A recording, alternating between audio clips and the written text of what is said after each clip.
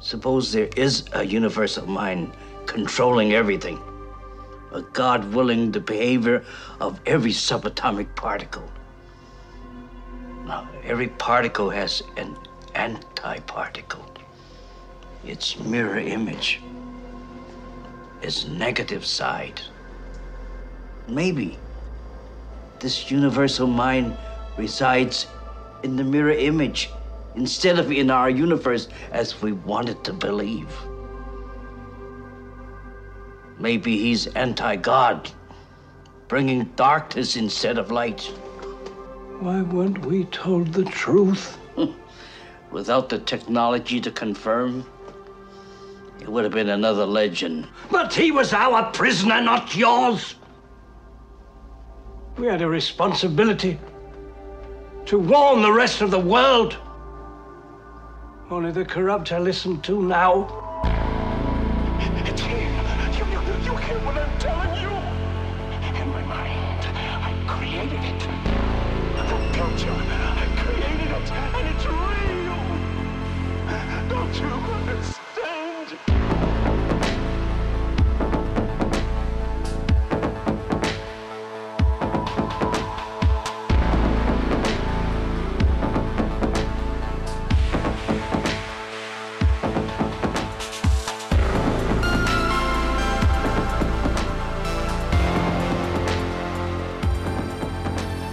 Well, hello everyone. Welcome to Struggle Session. I am your host, Leslie Lee III, and as always, I am joined by the host of Jack AM, a real-life Ghostbuster, Jack Allison. Thank you so much. Wow, yeah, glad to be here. Excited to talk about some scary movies as we do every October. Yeah, scary movies, scary books, scary video games, scary comics, all sorts of scary business. Now, this is, people may have noticed we are getting spooky season started a little bit late because, first of all, I mean, really, starting watching the horror movies on October 1st, on the dot, seems a little corporate to me. Because it's like, you're trying to start, they want you in there on October 1st. Yeah. And then, because they want you out the door on October 31st. To the corny holidays, Thanksgiving, and Christmas. We're saying yes, you're getting this on the 8th or the 10th, but keep going even. Go into November a little bit. Keep watching some scary stuff. You're gonna let all the fucking Suits tell you when October is? That's what you're gonna do? You're gonna let the Suits tell you when October is? That's pathetic. Oh hell no! But the real reason why we took a little bit extra time with this one is because we're part of a network now. We moved our feeds over from the Van Labs Buzzcast feed. But thank you so much to Van for being such a wonderful host. But we are a part of Blue Wire Podcast now, so that's how you're listening to us now. Wow. Thanks to the technology from the folks over at Blue Wire, you are able to hear our wonderful voices. Thanks, Blue Wire. Yeah, they got that nice, crisp, like compression, like MP3 compression over there. It's really beautiful, really high fidelity. Hell yeah. Well, onward and upward. Yes, but also you may be checking us out on the Struggle Session Plus feed, patreon.com/struggle session or sesh.plus or strugglesession.substack.com. You can get all our episodes public without any ads and all our bonus episodes. And we had a couple of really good bonus episodes this week. We had Jack and I watched the Star Wars anime, Star Wars Visions. I was not that big a fan of it. To be fair, I did not watch all of it. I wasn't the biggest fan of it either. Yeah, it's an interesting one. It almost, not to spoil the episode for people who haven't listened, but it almost just made me feel like I don't care about anything Star Wars anymore. And Brian and I did another wrestling bonus episode. I hope people are enjoying the wrestling bonuses and don't think we're turning into a wrestling show. That's extra content for our wrestling heads. But actually, a lot of people have been saying to me they don't watch wrestling, but they still like hearing us talk about it. And this time we talked about bad wrestling. We talked about WWE. And Jack, I gotta tell you, talking about bad stuff is pretty fun. It's more fun than, it's like, I've been trying to, like, it is. It just is more fun to be like, this stinks. So the bad thing that we got to crack on, Jack, this time, and this does tie in with our Halloween theme. This guy called the Demon. He's called a wrestler called the Demon, and he's literally supposed to be a demon. This is in WWE. He's supposed to literally be a demon. He's actually just like some skinny guy named Fergal. He's really great wrestler, great guy, but he is just kind of a smaller, for a wrestler guy. And he puts on this body paint, which originally he used to put on body paint of like Venom and like the Joker because he's a nerd. But WWE just saw this and were like, we're going to tell fans that he's actually an unkillable demon, when really he was just doing like cosplay. And the match was, he was in the title match and was supposed to be, and he's a literal demon, and he like comes back from the dead in the middle of the match, like the lights are going off and crazy. But at the end of the match, he goes up to the top rope to deliver the double stomp for the finisher, and the ring collapses under his weight, which is give or take 190 pounds. The same ring that held, the Big Show Paul White collapsed. So that was really fun to crack on with Brian from Street Fight. Very cool. So check that out on the bonus feed. Even if you don't like wrestling, I think you'll have a little bit of fun with that. Good times. All right, now on to our episode. I'm very glad we had this delay, because the first two things I'm going to talk about we wouldn't have had on the list if we wouldn't have waited a few days. First, if we're talking about horror, the biggest spooky news in all the goddamn world, we know who the Zodiac Killer is now. So allegedly, they say, but yeah, possibly. The case breakers are on the case. The case breakers. Jack, I have been trying to preach you the gospel of mind hunting. You've been skeptical at every turn. You gotta put your faith in the mind hunters. They are the only good cops because they're not actually cops. They're really psychics, right? Mind hunters are more psychics than they are cops. Yeah, they get a special bond with the killer. They get into these sickos' heads, and apparently this guy Gary Francis Post, they have some like. Look, I'll say right now, when it comes to these true crime revelations, there's been a lot of ones that seem very iffy. This seems one of the stronger ones to me, but you can make like a lot of strong cases for a lot of people. Like this is what cops do. They put people in jail for murders that they didn't do all the time, right? So like, and they are able to convince like a jury and a judge of this. So like the case, it is most cases are circumstantial, but it seemed to me like it might be the key. And didn't people say that like the codec or whatever, the code phrases were like unlocked by knowing his name or something? Yes. And this was something that they were talking about a few months ago, that they had unlocked the Zodiac key, and the story came out, but they didn't say anything about suspect, but I had heard for a while that from the like FBI profile, the retired ones, that they had like a strong suspect for the Zodiac. They just weren't going to say anything. And so this is something that they're just coming out with now, but they might have known for a little bit. Even though it's kind of funny because he did just die like 3 years ago. Like, did they know why he was still? But I digress. But yeah, so it seems like they may have really cracked the code. So it's a great time to go back and check out David Fincher's Zodiac. Oh yeah, sure. They need to make a sequel. It's time to bring out the Zodiac sequel. 2. It would be all podcasters. It would be all these little podcasters and retired detectives just sitting around like on the internet looking at stuff. Yeah, Zodiac's a fun one. Zodiac's a fairly, it's a good sort of David Fincher horror kind of, in the vein of Seven or something. I've always been cold on it, really, but I think maybe watching it now, I might actually like it. I was trying to be nice because I've always felt like, it's a lesser Seven, but I guess maybe you're right that like with the news being out there, and I think they just need to add an addendum or do a special edition or something like that. Jake Gyllenhaal still looks good. Just like shoot some more scenes. Just shoot an extra scene and add it to the movie. Like do a patch. Do Zodiac 1.1 or something. 1.11 like Ava, yeah. Yeah. And the next big thing, this is personal, which I wouldn't have been able to talk about because I didn't know about it until yesterday. But a major motion picture documentary features me, Jack. What? Did you know about this? No, I what am a is talking head in a real deal Wow. documentary. It's called Exegesis Lovecraft, and man, I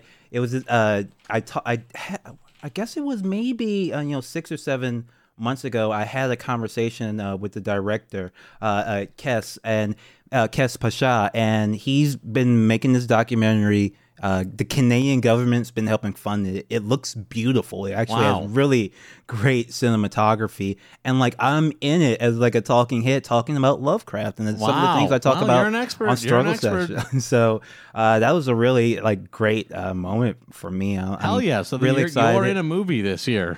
Yeah, and it seems like a really interesting documentary but it is for the hardcore Lovecraft heads. Now, this is like a very, very academic deep dive into the man, his work, and all the things. A lot of the things we talked about on our Lovecraft Country podcast.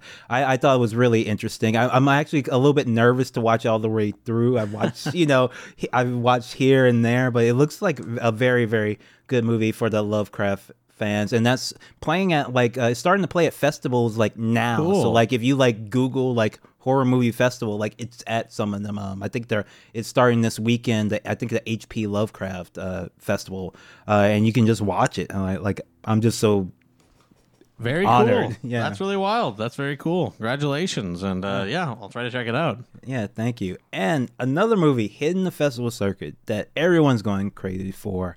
Titane. Yes, I've heard about this one. I haven't seen it yet, but this is a body horror movie. What? Tell me about Titane. So I haven't seen it yet. I've heard lots of good things. It's by the director of Raw, Julia Ducournau. Oh, it's the Raw director. Okay, Raw was pretty good too. Yeah, I've heard lots of good things. It's about this female serial killer who's going around just murking people in brutal ways that you don't understand. The trailer just looks bonkers. Beautiful visual style. I'm really excited to see it, and hopefully you can. And this is playing in theaters around the country, so check your listings. You might be able to see it. Very cool. Yeah, I know it's playing around here. I definitely want to try to catch it. Yeah.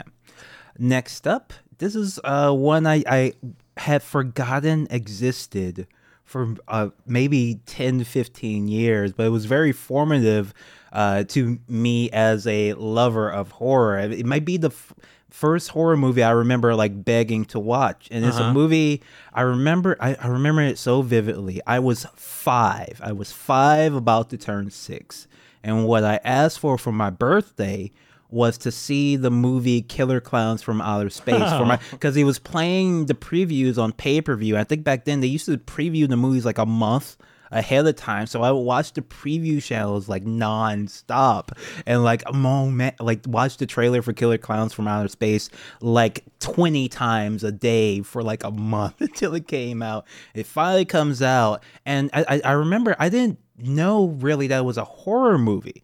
I thought they were more like the Ninja Turtles because they're like colorful and they're like different, sizes, and they seem to have like different abilities and stuff. Yeah. So I thought it was gonna be more like like a Saturday morning cartoon thing, but instead it's like a horror movie. Yeah, it's a legit horror movie. They kill kids and like slurp their blood and cocoon them. It's quite like creepy, in fact. But I remember my parents taped it and I just watched it over and over and over again. I was like 5 turning 6. Yeah, it was made by these guys, the Kyoto brothers, who are big stop motion animation guys.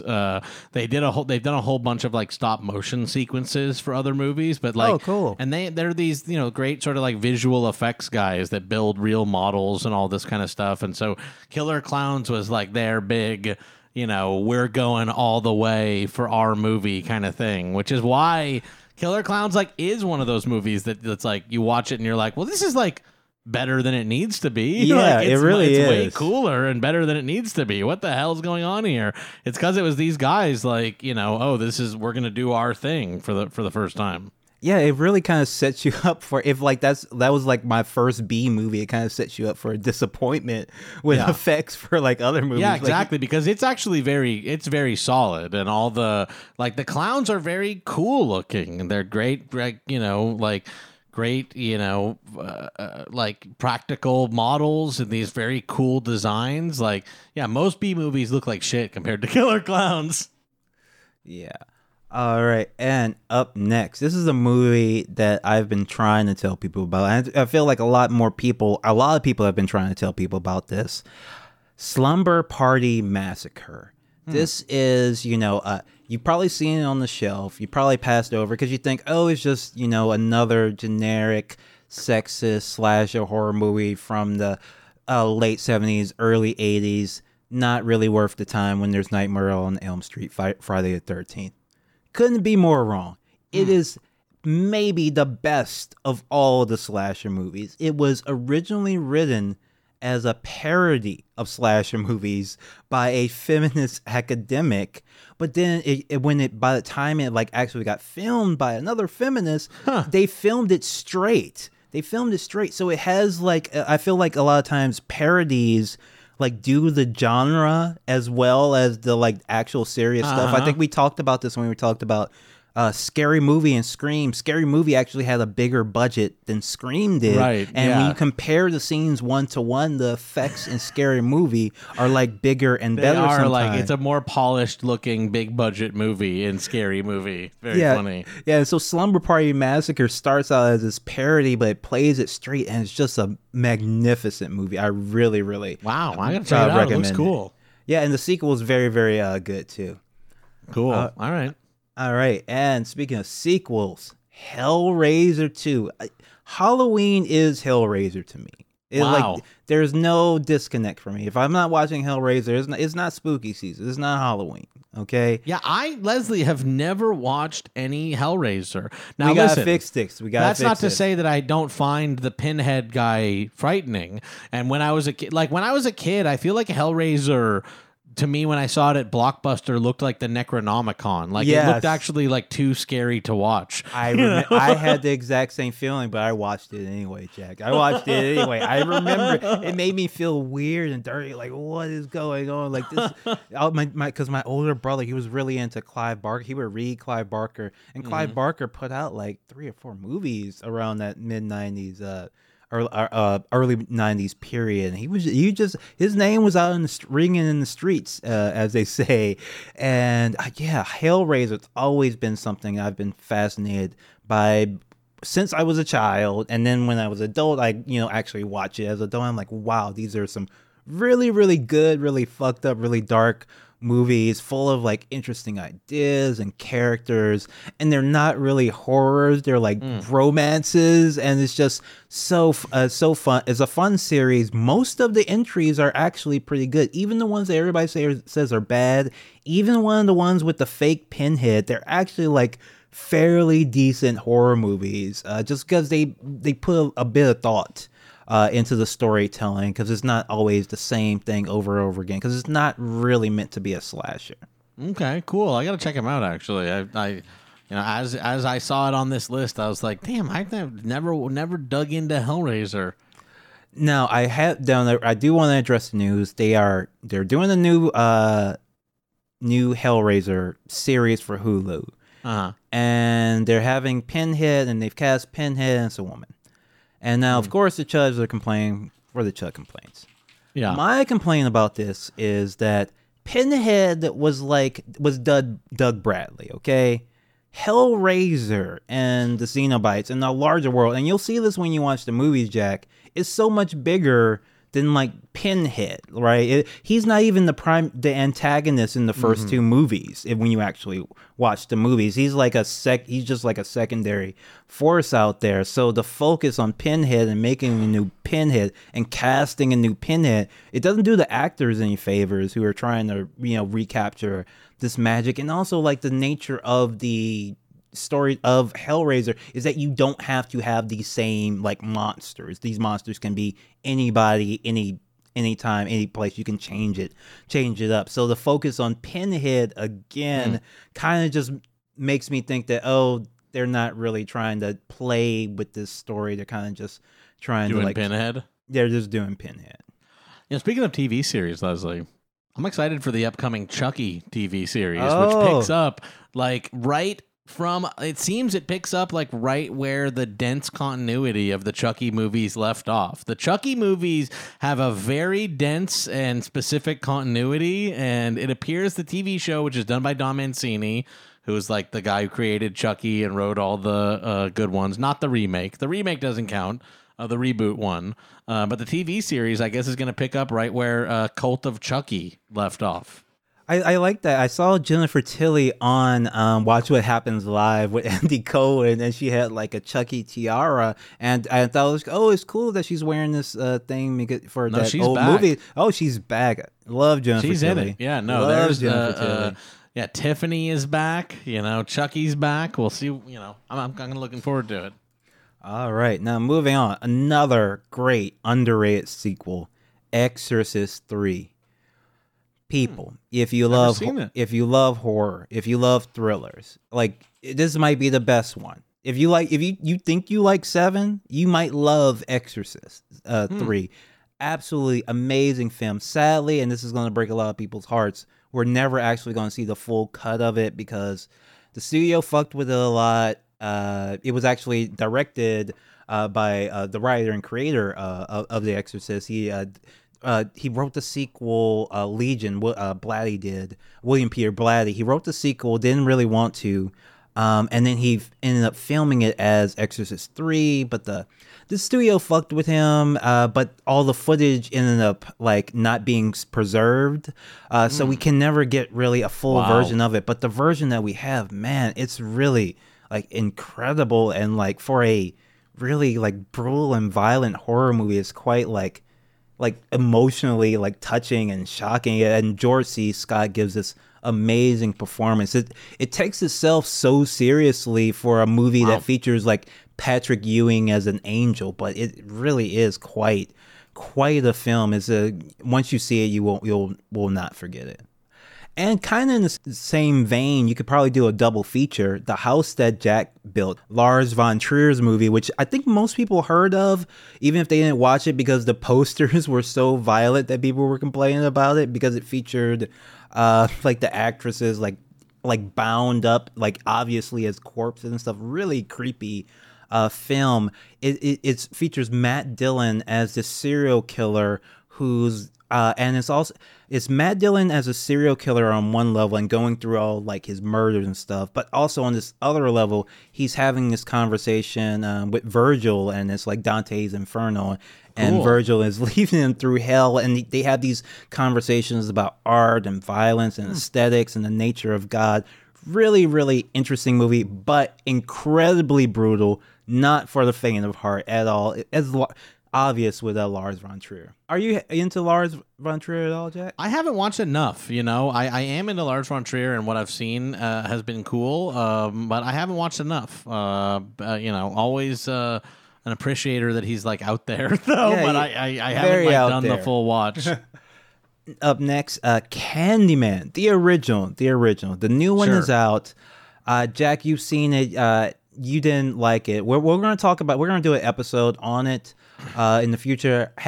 Some people like the new one. Some people a little bit critical of it because the politics of the original just aged so well, Jack, right? They're just the original is so good, and I think I might have been tricked into liking the new one more if I hadn't watched the original before watching it.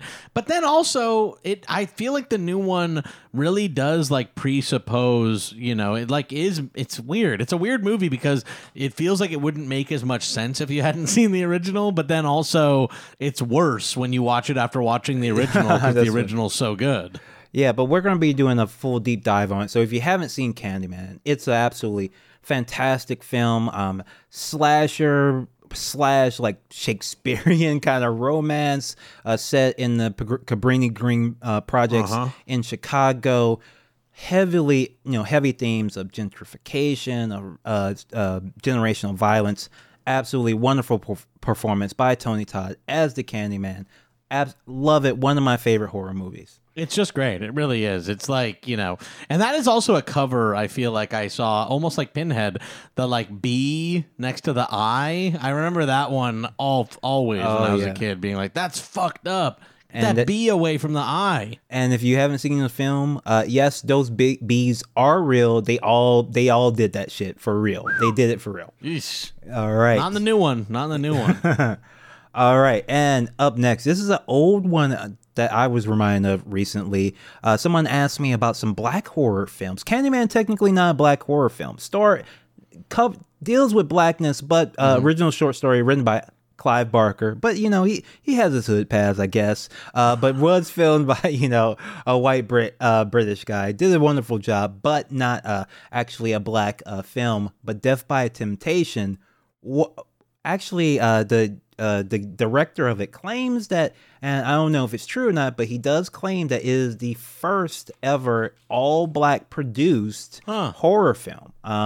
Depending That's on cool. The director is James Bond III. And let me tell you, Jack, this movie is actually really good, really fun. It was the cinematography is by Ernie Dickerson, who did the cinematography for like all the early Spike Lee movies. So it immediately has like this really like intense look to it. Very 80s, late 80s, early 90s look, but like a really distinctive version of it. Kooky plot. It stars Kadeem Hardison, Sam Jackson, great cast, horny vampire, like coming of age movie. But dig this, he directed that movie, and it actually got critical acclaim. People loved it, but he never directed another movie. And I was listening to him on the Three Black Geeks podcast talk about this. He started as a child actor, and he made this movie after working with Spike Lee, getting that sort of connection. And he said, after I made that movie, I was getting offers to make movies, but it was like I was getting offers to make the third in this horror franchise or the fourth iteration of this horror franchise. And it's like, I just made the first ever all black produced horror movie. Why would I do something? Why would I spend my time doing something on that? So you combine that with also the usual Hollywood like start stop project cycle, and he just never directed anything again. Directed another movie. In part just because he has some standards. He was like, I already did a fucking great movie. Why would I do some like dog shit for money? By the way, also the name James Bond III. Oh, that's just a great name. Just a great name. That's a great name. I just Googled it, and it appears it might even be playing this month here in LA. Maybe I should go see it in person. Yeah, it's getting a little bit of a renaissance. Thank goodness. It's a from what I remember, I haven't seen it in a while. It was a really engaging movie. I really, really liked it as a kid. Again, another movie probably too horny to watch as a kid, but hey, what do you do? All right.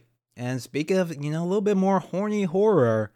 John Carpenter with Prince of Darkness. Have you seen this one, Jack? Have not. No, I'm a huge John Carpenter fan, but I haven't seen this one. This is a quiet one. I really like this one. And sometimes Donald Pleasance in there. We like that. We like to see Halloween's Donald Pleasance. Sometimes this is my favorite John Carpenter movie. For real. Wow. I actually, the less you know going in, the better. The less okay, you know going in, the better. Close the tab. I just Googled it, but I'm going to close the tab now. But I will say, in general, it's a kind of a mix between like an Exorcist movie through the lens of Lovecraft. In fact, because John Carpenter, obviously a big Lovecraft fan, but it does take place in this Catholic church, and man, the less you know, the better. But it's a very creepy movie. It's a perfect Halloween watch. Actually, it's a perfect. As many John Carpenter films are, but I absolutely love this one. I think we probably should do a whole episode on. We can probably pair that with In the Mouth of Madness too, another one that people have been. I think people talk about In the Mouth of Madness more, but I actually think Prince of Darkness a little bit better. I'm down. All right, and I got another couple of quick ones. Just these two horror movies. They're not the greatest horror movies you'll ever see, but the vibes are strong and they're kind of new movies. And it's, you know, if you just want to have a nice, cool, trippy kind of horror evening, check out Housewife and Come True. They're both about these one's a kind of Lovecraftian, one's a little bit more like Thomas Ligotti, but they're both about the power of dreams and nightmares, feature a lot of trippy visuals. You can probably you just put the subtitles on, put on some music. Like, you're going to get, like, the movies aren't really about the plot as much as the vibe. So make sure make sure maybe you want to have a couple of, some snacks, some nice snacks that make you relax and vibe out to those too. Yeah, have a good time. Yeah. So, got a couple of TV shows to recommend. This one's a YB special. Gotta give YB credit. Partner YB, who is the host of their own podcast. This is a true story with YB, which you can check out on all your podcast feeds right now. They recommended this TV show called Evil. Now, Evil is a CBS show. It's on Paramount Plus. The thing that sold me on it is it's basically like Hannibal that your parents might watch. So it is kind of creepy and fucked up at times in a way that you don't expect from your casual drama. But if you're looking for something to binge with maybe a horror-averse partner, Evil is a pretty good pick. Okay, cool. Yeah, it's less weird. Like if Ryan is a less weird Ryan Murphy, I would say less horny Ryan Murphy, actually. not it's still horny, just not as horny. Just less. And Jack, I know everybody's sick of zombies. Everybody's fucking sick of zombies TV show. What if I told you that there was actually a good zombie TV show? Would you believe me? I mean, I believe it because it's you. But if anybody else told me, I'd be like, okay, and then I'd probably go home and never think about it again. Black Summer. It's on Netflix. It's got 2 seasons. It's actually a good zombie TV show. It keeps things moving. It's this great action, great camera work. But the thing that really struck me, Jack, and this is a show that was filmed before the pandemic. It actually investigates a part of the zombie apocalypse that's usually not covered. It's a period of time from when the zombies are, out. This virus is spreading. People know the virus is spreading, but they're still going to work, going to their jobs. Wow. And doing... Still got to go to work. Still doing everything. So it's actually about a slow collapse from a zombie virus. I mean, wow. You can't beat this. And that actually, just aside from being topical, it actually presents a lot of new scenarios that you don't genuinely see in zombie and post-apocalyptic movies, because it's usually post-apocalypse, everything's gone to shit, or it's just starting. This is mid-apocalypse. It's right where we are now, basically. Wow. Okay, I like that. I definitely like the well, there's a zombie apocalypse happening, but everyone's still got to go to work. All right, and next up is a show I haven't had a chance to watch yet, but it has come highly recommended. And I watched some of this guy's other stuff. His name is Nick Antosco, and he's a writer. In fact, he wrote a short story that was the basis for the film Antlers that is going to come out this month. Antlers, and I think maybe Halloween Kills as well. Probably the 2 big horror releases besides Titane if you want to see something in theaters. But his TV show, Brand New Cherry Flavor on Netflix, looks really, really cool. A little bit similar to Titane. It's set in the 90s. It looks like Ryan Murphy, but good, actually, right? And actually scary. He was one of the geniuses behind Channel Zero, which for my money is still probably the finest horror TV show besides Hannibal. Really, I am really looking forward to checking it out. It comes highly recommended from a lot of people. And next up, we have the anime for Castlevania. Have you checked that out, Jack? I haven't watched it, but people keep telling me that it is it is much better than you think it was going to be. No, it's great. It's Wow. It's one of the better anime series you're going to watch. It's very, very, very, very good. Great characters. It's a really great show. I highly recommend it. We're probably going to do an episode on it coming up. So, Jack, you should probably put it in your anime queue. Okay. I know people have been asking for baby anime. Like they think I'm keeping you. Wow. They think I'm holding the baby anime episodes hostage. They think I'm what like. Do they want? What do they want? Anything. People are asking for like One Piece. They want like more One Piece. I mean, shit. Leslie, you should read. You should take in all of One Piece. I think it is time. It is time now for you to read all the manga. It's only over 1,000 issues. Yeah. Well, make sure check out Castlevania. Absolutely Okay, a great I will. series. Very similar to Berserk for the Berserk lovers out there. If you're looking for something kind of in the same vein, Castlevania is very, very good. Lots of horror elements, but lots of fantasy. Feels a little bit like Robert E. Howard, Conan the Barbarian kind of stuff. Really good. And for fiction, I love talking about sci-fi horror.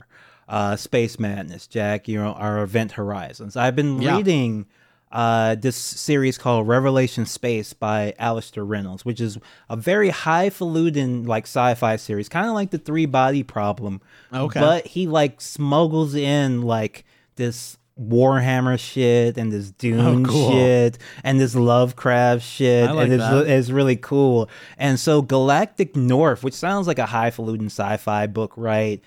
Is this collection of short stories. Now, one of the first short story is about the Great Martian Wall. You might want to skip that if you're looking for horror, but the rest are just this extreme fucked up body horror, like Wow. in this far-flung future where humanity. Like basically every human being in the future is like a sociopath. So they're they're constantly like kidnapping each other and turning each other into monstrosities or Wow. taking over each other's mind. Like it's just everybody's like a fucked up piece of shit, and it's just like really creepy, good sci-fi horror. Jack, did you watch The Annihilation, right? Yeah, I watched Annihilation. I read the book too, actually. Oh, you read the whole trilogy or just the first one? I just read the first one, but I would actually like to pick it up again. I haven't read the whole trilogy yet. Oh, this may be controversial, but I'm gonna say Oh, boy. don't bother. Don't bother. Wow. I found something better. I found something. Okay. Something, Don't bother. Just I don't found bother. something that's basically the same thing but better. Wow. If you like What is that? the Southern Reach trilogy, check out Caitlin Kiernan's Tinfoil Dossier trilogy. Tinfoil Dossier. Which is, I mean, it's very not quite the similar premise with every, conspiracy theory. So there's mentions of MK Ultra, Area 51, Greys, but it's all leading to this like explicitly Lovecraft like apocalypse that just takes over the world. Like it starts off with like this Charles Manson like cult, but then the next chapter you jump and it's 300 years in the future, and the sea has turned to basically cum that spawns Shagos and like all sorts of bizarre shit. It's really, really good, fun read, fast read. Caitlin Kiernan, they are one of, if not the finest living horror writers. Absolutely highly recommend anybody in the horror. Check them out. Sounds cool. And this is a great starting point. That sounds awesome. All right. And next up is a book that unfortunately only a select few have right now. I have it now. You can pre-order it. But trust me when I say it's worth it. It's good. It's not like one of those video games. You're not supposed to pre-order video games, right? But books you can pre-order. I think pre-ordering books okay. That's okay. Yeah, it's a more precarious industry. Yes. Than gaming, I guess. Unless you really do care about keeping GameStop alive. If you really do, then go pre-order games. But Manhunt by Gretchen Felker Martin, Scumbelievable on Twitter and Patreon. Make sure to check her out, follow her. She is an amazing writer and critic. And her new book, Woo! It's the pitch, the Amazon description. This is a real book, folks. This isn't just some just some personal. This is a major publisher, and I think she said she might actually be the first trans woman with a major horror. That's awesome. Book coming out, but man, it's it's so intense, and the premise of the story is that every a person with a certain level of testosterone becomes like a rabid, like feral monster. And so the wow. story follows two trans women who like have to find their hormones and have to harvest organs in order so that doesn't happen to them. And it's That's really pretty wild, intense, so That's intense. great. From the first page, Gretchen just has, you know, a savage mind for horror. She's one of the, you know, the best people you can follow, and I'm so glad that her book is going to be out soon. So please pre-order that. It looks really that's great. worth a pre-order. That sounds worth a pre-order. And something you can check out right now, The Ballad of Black Tom by Victor LaValle.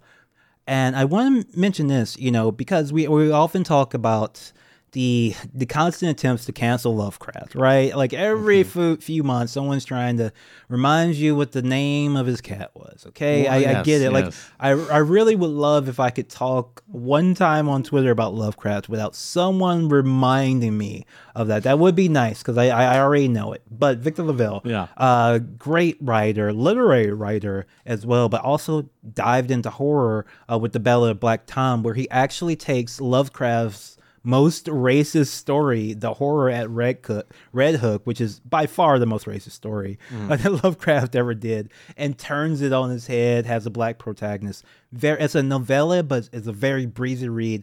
Very, very good horror. Highly recommend it. More people know what Lovecraft's cat was named than they do any of like the work that he's written. You know what I mean? I think people are more now familiar with what his cat was named than with Cthulhu even.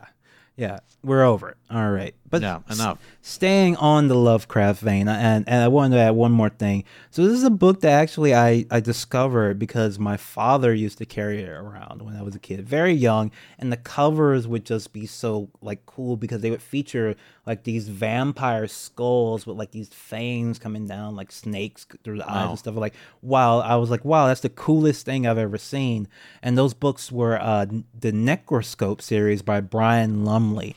And when you get in and read them, it's a very interesting take on vampires because he also he makes them also like the Thing as well, like they can change their flesh shape and they're actually like a parasite that infects creatures. The vampire itself is like a little spore that gets into you from a fungus. It's really weird and creepy, and they build these towers out of their human victims and flesh and all these creatures. It gets very fun and kind of sci-fi. It also takes place during the Cold War, so it's like there's these. So like we're supposed to be cheering on the Brits because the Russians are of course in league with the evil vampires. It's a very fun, like pulpy airport read, and I would highly recommend those books. They're very fun, and Brian Lumley has done a ton of stuff. If you like Lovecraft, he's one of the better modern writers of Lovecraftian horror. So I know some people think Lovecraft's writing was a little bit, turgid at times. You might want to check out Brian Lumley.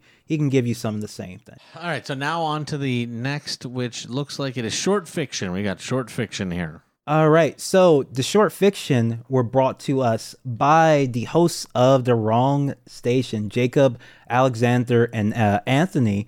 Wrong Station is an excellent horror podcast where it's just stories. It's just these really, really great short stories. They're all about 15 to 30 minutes long. Great for bedtime. Well done and well written. I absolutely love them. And I asked them what are some of their favorite short stories to check out. So they recommended Tillises by H.P. Lovecraft and R.H. Barlow. That was a team up. It was kind of like when Drake and Future did an album back then, Jack, like a best of both worlds sort of thing, scenario. Yes.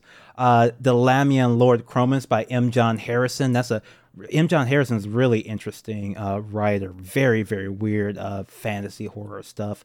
The Beasts of Everone by Clark Ashton Smith, a very classic story. The Tooth by Shirley Jackson. Everybody, you gotta read some Shirley Jackson during Halloween. Gotta read some Shirley Jackson.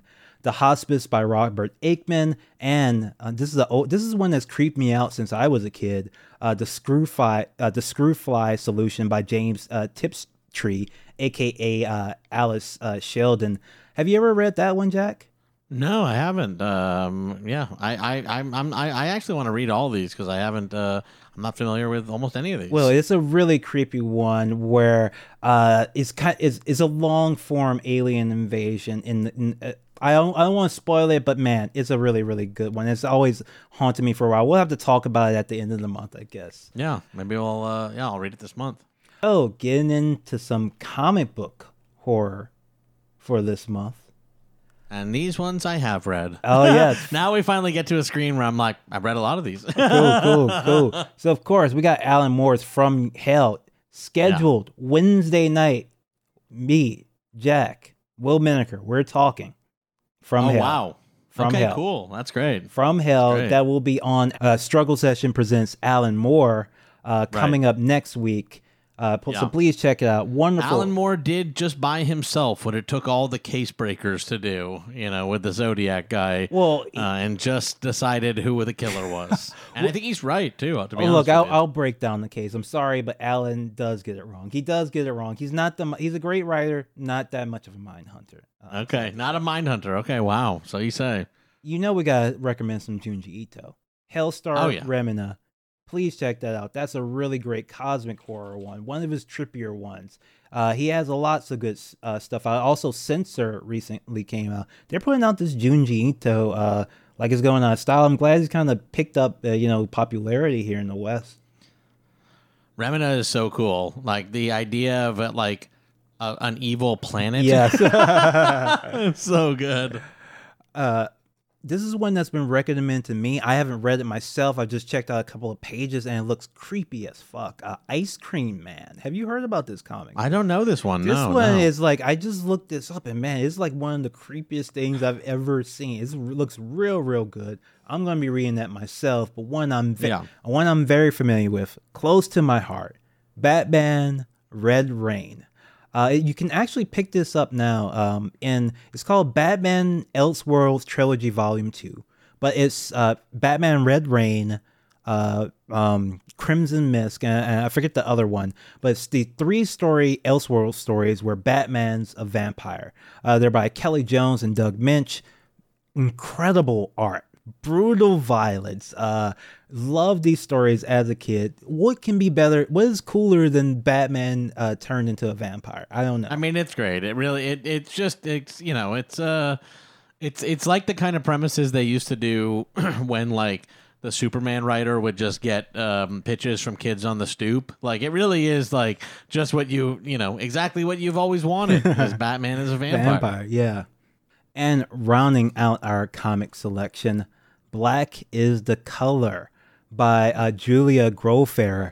This is a really haunting comic, black and white, about the shipwrecked sailor who is like haunted by this mermaid who keeps visiting him, right? And he's like falling in love with her, and she's just kind of like watching him die and like not doing anything about it because she doesn't like care. It's a very, very great, fantastic art, great story. Absolutely, I love it. Please check that out.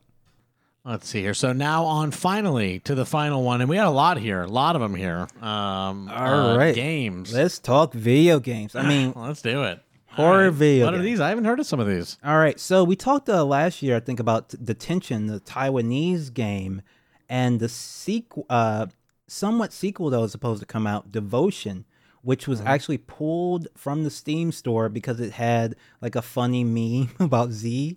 I think you probably heard about this, Jack. It had like Z as a Winnie the Pooh, and so they pulled. Well, that'll get you. You can't do that. You can't do she as Winnie the Pooh. You can't do that. But it actually is now released. It's called Devotion. It's redcandlegames.com. I think you can find it, but you can buy it now, and it's scary as hell. These games are super freaky. Looks awesome. Yeah, really, really good.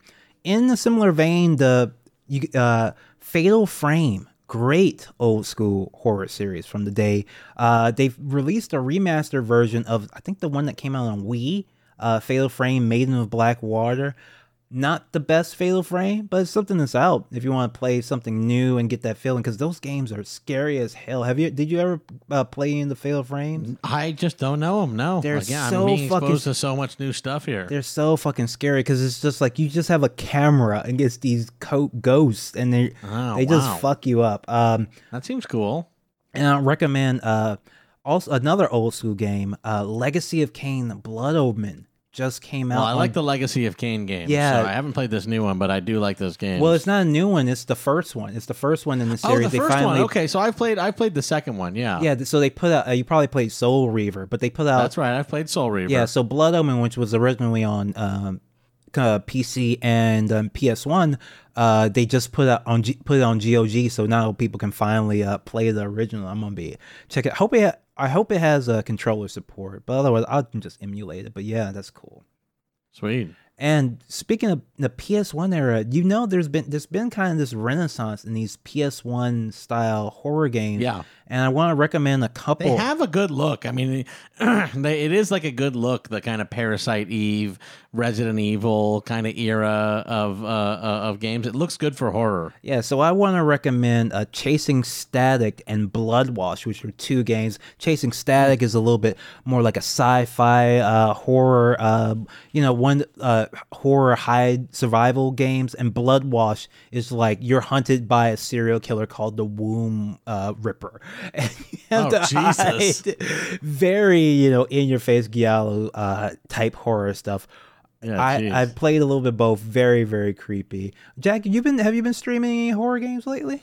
I was playing a little bit of Resident Evil 3 just the other day, which I haven't. I didn't get through the remake of Resident Evil 3 yet, but the Nemesis is back, and he's a little more fucked up than ever.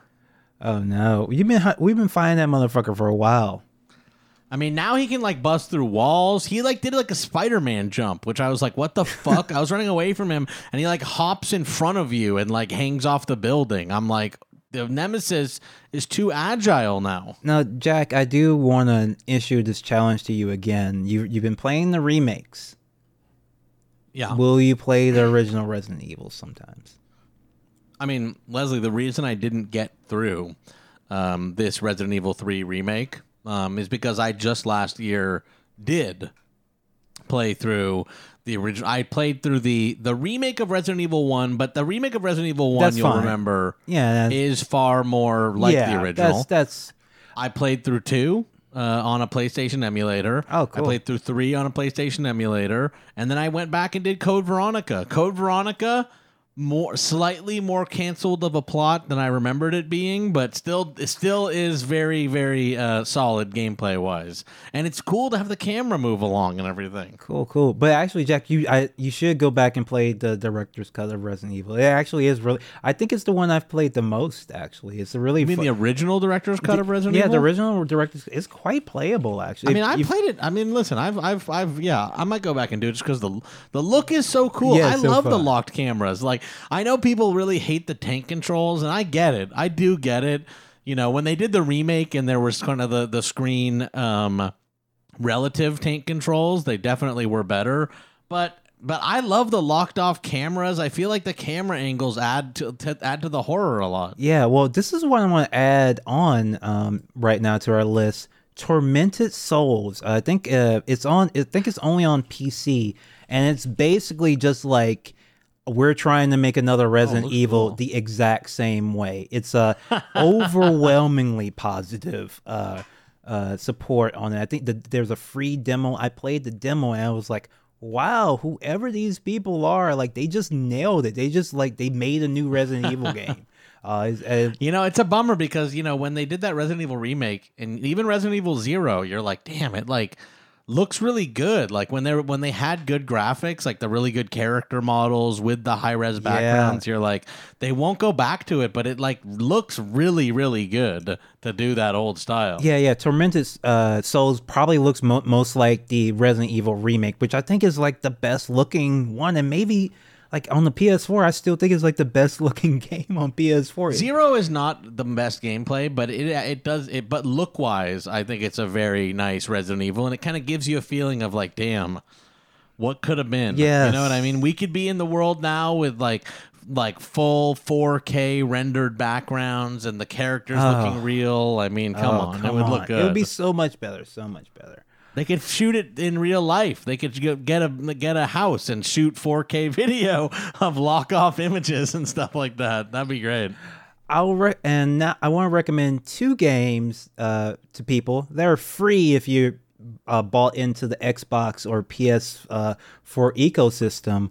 Visage on Xbox, which seems like a very, very scary, spooky kind of walking simulator type horror game, and Mortal Kombat X on PlayStation.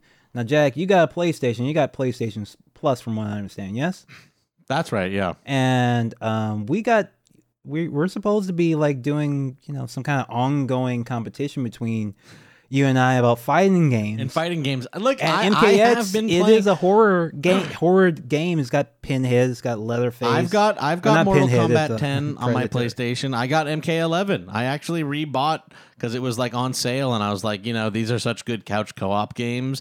I was like, I'll spend $25 to get MK11 again. Now, of course, I probably have to spend another $15 to get like the Joker and everything like that. But whatever. All right, so we're gonna hook up. We're gonna link up. Maybe we'll do a stream playing. I was asking people like, what horror character, if NetherRealms were going to do a horror fighting game, what character would you want in it? What horror icon would you want to put in it?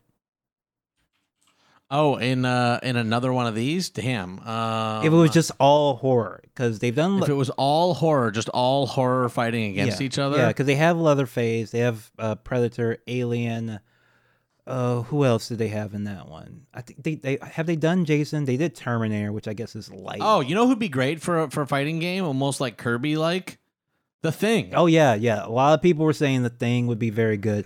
I was thinking the Tall Man from Phantasm would be really neat. Lots of good horror characters.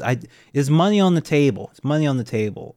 Yeah. At least until maybe not now because Disney owns half these characters. But you know what now. they would also have to do, honestly, is the like the Scream Queens and stuff like that. Absolutely. You know what I mean? You got- like they should have some of the survivors and stuff. Alien versus Predator. So now I like them's character from Alien versus Predator. I actually will want a little bit more than Ripley. I mean, I'm Ripley. sorry. You want Ripley in there, honestly. Yeah. Get to have just You the can have Ripley hand-to-hand too. fight against Alien. Buffy. I want Buffy in there. I absolutely want to see Buffy. I don't know what Sydney from Scream. Chucky. I want Chucky. Chucky is also an interesting Chucky would be fighter good. as a little tiny guy. You could get some Giallo villains in there as well. Yeah. I think Hannibal Lecter, perhaps. The Grudge, and it would just be like The Grudge dripping would be from the so top of the good. ceiling and stuff like The that. Grudge would be so good. Also, what's her name? The Ring Girl. The Ring. Dude, I mean, can you do The Grudge and The Ring? I feel like that's kind of an overlap. I feel like Well, they did Grudge Ring, didn't they? did. There was a Grudge versus maybe Ring. I haven't seen it, so maybe I'm talking out my ass. Maybe I need to go back and look at the different powers and see. Oh no, they would play completely differently. Yeah. Anyway. All right, and big horror game coming out this week, but sadly, Jack, I'm actually not really recommending it because it's $60 goddamn for a Metroidvania. All right, Jeez. Metroid Dread. I'm sure it's a great game. Inexcusable price. This is the most That's think Nintendo. that any 2D Metroidvania has ever been. I really, in at least since that was like a major since the 2D era, I should say. Maybe Sega Saturn, maybe some PS1 games, but certainly maybe some PS2 games. But man, $60 for this Metroid Dread. You don't have to spend it, folks. I got a list of other Metroidvanias you can play with horror. Because I also we're on a network now, so I won't say there's other ways you could play it for free too. But anyway, go ahead. But Castlevania Advance Collection, which actually is another 2D Game Boy game, but it's only $20, and it's actually 3 games, and these games are amazing. I've been playing Circle of the Moon. Like all of these really, really hold up. $20. If you don't want to spend $60 on Dread, buy that. But also check out, you might want to check out Ender Lilies, which is a very, very cool visual art style. Vigil Longest Night, same thing, a very Lovecraftian, Dark Souls type inspired 2D game. Grime, which is really, really like a horror sci-fi game. Salt and Sanctuary, which I always recommend as a 2D Souls type, and Source of Madness, another Lovecraft-based Metroidvania. So you have a lot of options, and all those games are like $15 to $30, okay? Made by small teams. I don't know what the fuck Nintendo's trying to get away with here. Wow. Well, Nintendo's pulling their bullshit. You know, they tricked me, you know, not too long ago into buying an emulated version of Mario 64 and a badly emulated version of Mario Sunshine for $60. So, you know, we're some of us are stupid out here. Limited time offer.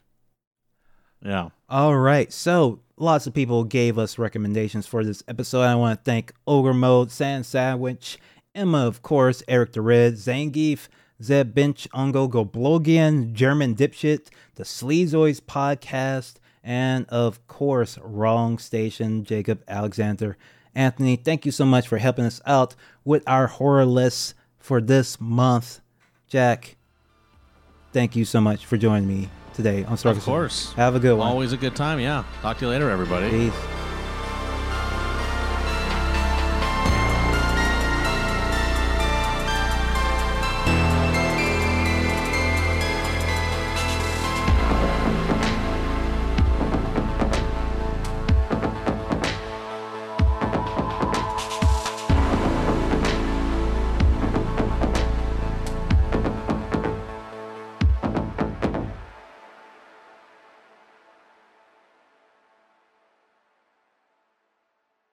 Like what you hear? Want to hear more? Check us out at patreon.com/struggle session or sesh.plus or strugglesession.substack.com for all our public episodes, commercial free, as well as hundreds of bonus episodes. Thank you to all our listeners for holding us down 5 years strong.